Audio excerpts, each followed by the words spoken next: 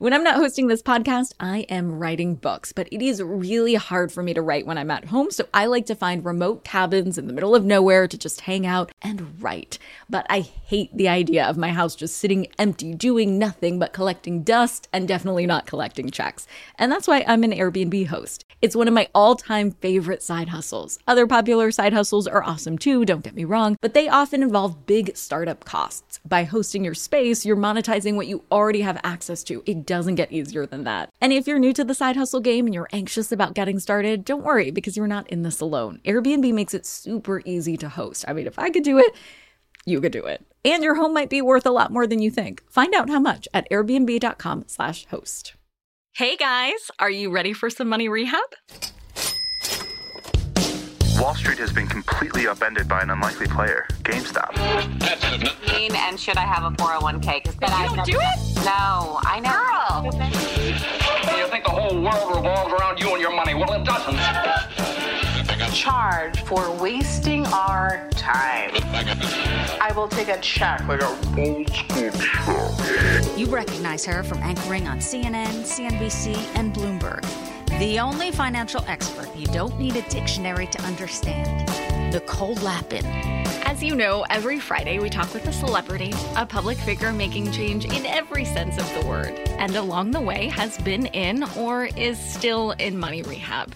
So today I'm talking with my friend Brit Morin. Brit is a badass boss, an entrepreneur, an investor.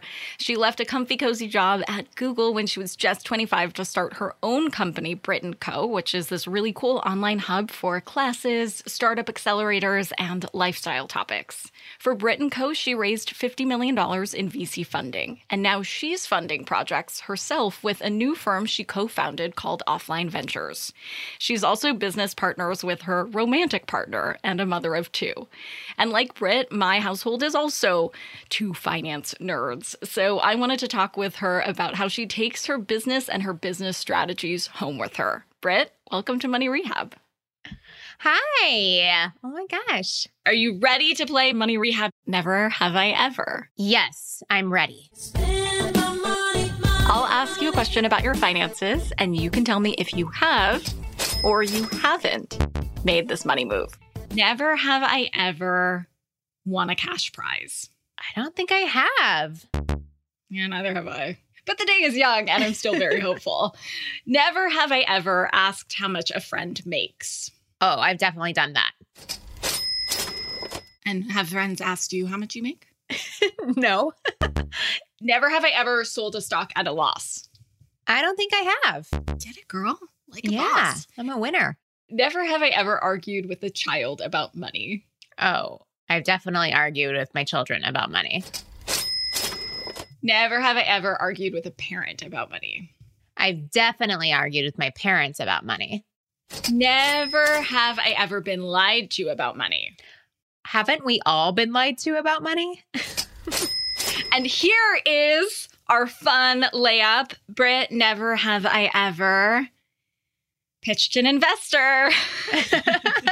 I definitely have pitched an investor probably too many times. And you've raised $50 million in VC funding. I mean, you're so impressive in a zillion ways, and that is quite an impressive feat. But you're on the flip side now. Yeah, I am on the flip side. I'm on both sides. There's a straddle going on here. I was always a great gymnast. Yeah, so Brit Co is my company of 10 years. And, I get pitched on the media side for that, like for coverage of other brands, a lot of PR companies, et cetera. Offline is a new venture fund that I started about a year ago with 3 other partners. That is a $100 million venture fund aiming to invest in early stage technology companies that are building new types of products and services at the intersection of our online and offline lives.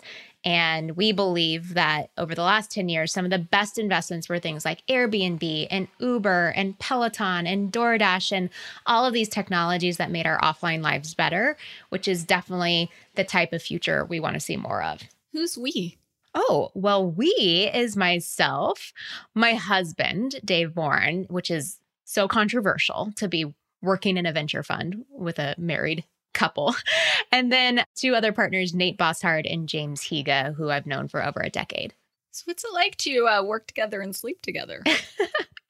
We sort of have been doing that since the day we met. I mean, we literally have probably at least ideated 30 companies, of which we've launched probably 5. And we've co-invested in probably 50. Our very first apartment in North Beach of San Francisco had a ginormous 9-foot whiteboard across our dining room because we would eat dinner together while brainstorming business models. Like, we're that nerdy. I love that. It's like co-creation in all senses. Exactly. And we've literally co-created humans as well. So there's that. Yeah, you have 2 little boys. Yeah, our 2 best investments of all time.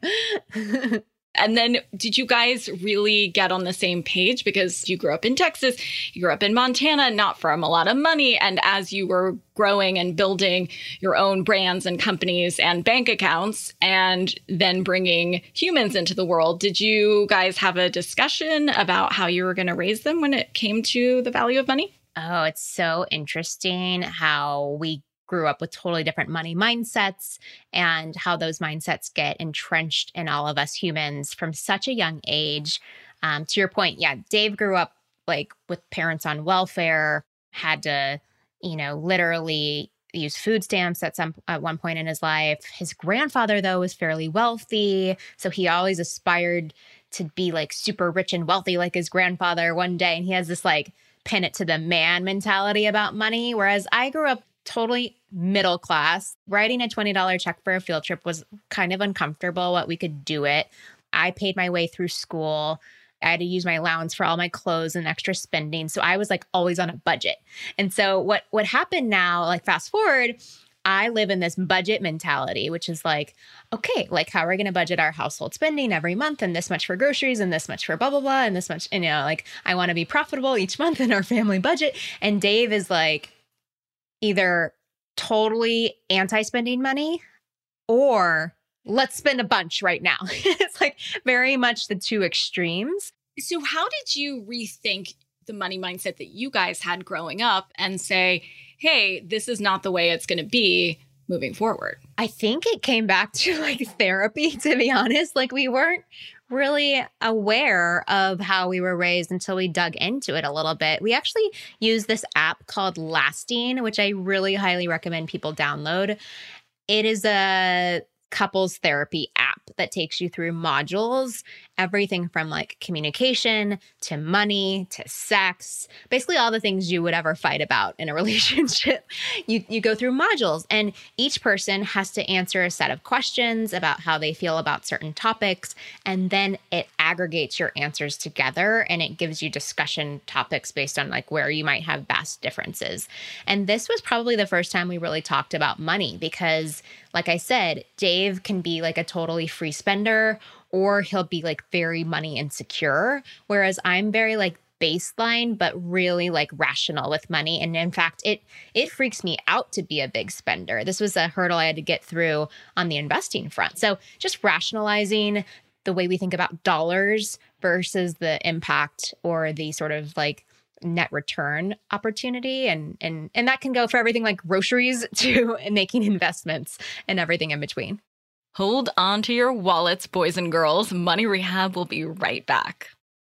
Money rehabbers, you have money hidden in your house. Yeah, just hiding there in plain sight. Okay, so I don't mean you have gold bars hidden somewhere in walls, treasure map style, but you do have a money-making opportunity that you're just leaving on the table if you're not hosting on Airbnb. It's one of my all-time favorite side hustles. By hosting your space, you are monetizing what you already own. It doesn't get easier than that. For me, hosting on Airbnb has always been a no-brainer. When I first signed up, I remember thinking to myself, Self, you pay a lot of money for your house. It is time that house returned the favor. And to get real with you for a sec, I felt so much guilt before treating myself on vacation because traveling can be so expensive.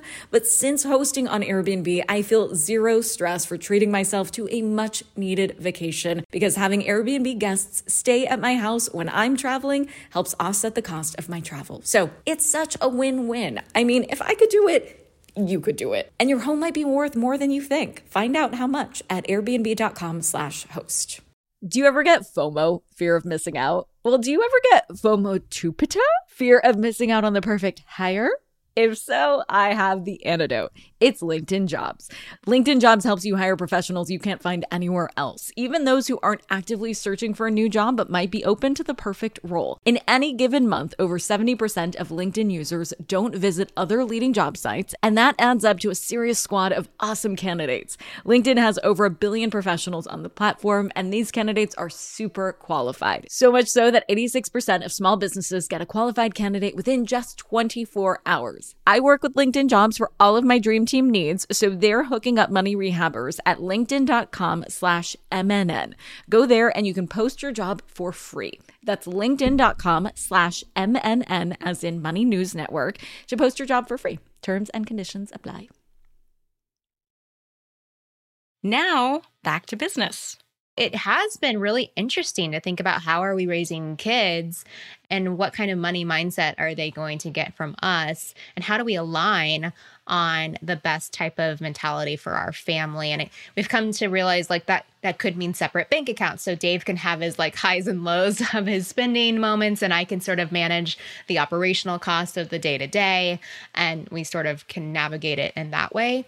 And then with our kids, it's also sort of like, they're young, they're 5 and 6, but when you start doing allowance, how do we do like a give, save, spend jar situation where we're teaching them the importance of saving and giving in addition to spending, and how they're allocating their dollars. So that's all stuff that we want to start actually implementing in the next couple of years, now that they're finally learning a little bit of math themselves.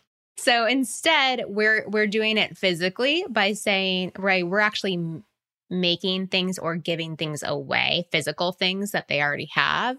So I'm asking them like, okay, every month, let's pick a toy and pick who we're going to send it to, and like just getting them into the mindset of giving and, picking something that really means a lot to them, that they really like and cherish, but they see that another kid might need that more than they do. So starting with stuff, and then once we do create an allowance for them, maybe moving to quarters next. Are they getting it regardless of what they do for chores, or are you thinking about like a little tiered system? So there's actually a lot of psychology studies that say you should not reward kids for chores, because it's creating the idea that they only are supposed to do work for money, instead of building in a habit that doing work is just part of how you should live your life as a human. And so imagine them now going off to college. They don't get an allowance anymore. Are they still going to clean their room? Are they still going to like bathe? I don't know. I have boys, so I'm like mostly worried that they're going to like not know how to cook or won't take showers when they're in college. So we are going to probably do this based off of like some qualitative and quantitative goals, because this is the problem of having entrepreneurial parents. Oh, these poor boys. We have family OKRs. Do you know what OKRs are? I was just about to say that. I was like, I'm assuming you guys have OKRs. You're going to have OKRs for the boys. Objectives and key results. Objectives Nerd and key results. Central. Total nerd central. We do this personally, we do this for our relationship, and we do this we want to start doing this for our family. We haven't started that yet, but we think about quarterly, what are the goals we're setting, and how do those accrue annually to our big annual goals? And we actually set them at our anniversary, which is in July. So it's not calendar year. Well, we do like our annual review at our anniversary. And so we're like, how was the last year? Did we hit our goals? Qualitatively and quantitatively, what goals do we want to set for the next year? And yeah, we do like little check-ins throughout the year. Nerd alert. I know. Oh my gosh. Nerd alert. And so what are your objectives and key results for the boys?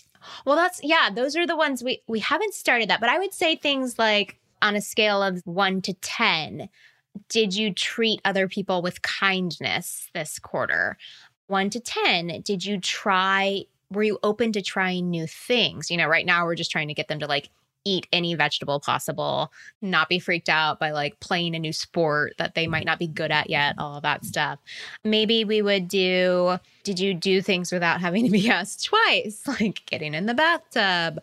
But we also love creativity and ideation and invention. So we really want to reward them for coming up with like new ideas or figuring out a way to do something that that no one else has thought of before. And for instance, my son Ansel is always thinking about like a better way to build something. Like in his bathtub, we have a faucet that's kind of not working. So he used duct tape to like make it spew out the right way because it was kind of going everywhere. And so like that was like a task of ingenuity that could get some bonus points in his OKRs. So we'll have to figure out how we quantify stuff like that. But I want to sort of like reward them for being really brave and courageous and creative more than I necessarily care about cleaning your room every day, because I really want them to be self-expressive and kind before they are taskers for the rest of their lives. Here's a tip from Brit you can take straight to the bank. Make an OKR for yourself, which is objectives and key results. Here's how you do it. Choose one of your objectives. Like Brit said, it could be a money goal, it could be personal, and then think about what the key results would be along the journey of reaching that goal. What you want to do is make key results that you can use to track your progress. Like if your objective is to start a business, a key result might be getting an LLC. Or for a personal OKR, if you want to run a marathon, a key result might be signing up for a 5K. So today, decide on one objective and then decide on your key results and tell me about them at Money Rehab Show on Instagram. Money Rehab is a production of iHeartMedia. I'm your host, Nicole Lappin. Our producers are Morgan Lavoie and Catherine Law. Money Rehab is edited and engineered by Brandon Dickert with help from Josh Fisher. Executive producers are Mangesh Hattikudur and Will Pearson. Huge thanks to the OG Money Rehab supervising producer, Michelle Lambs, for her pre-production and development work. And as always, thanks to you for finally investing in yourself so that you can get it together and get it all.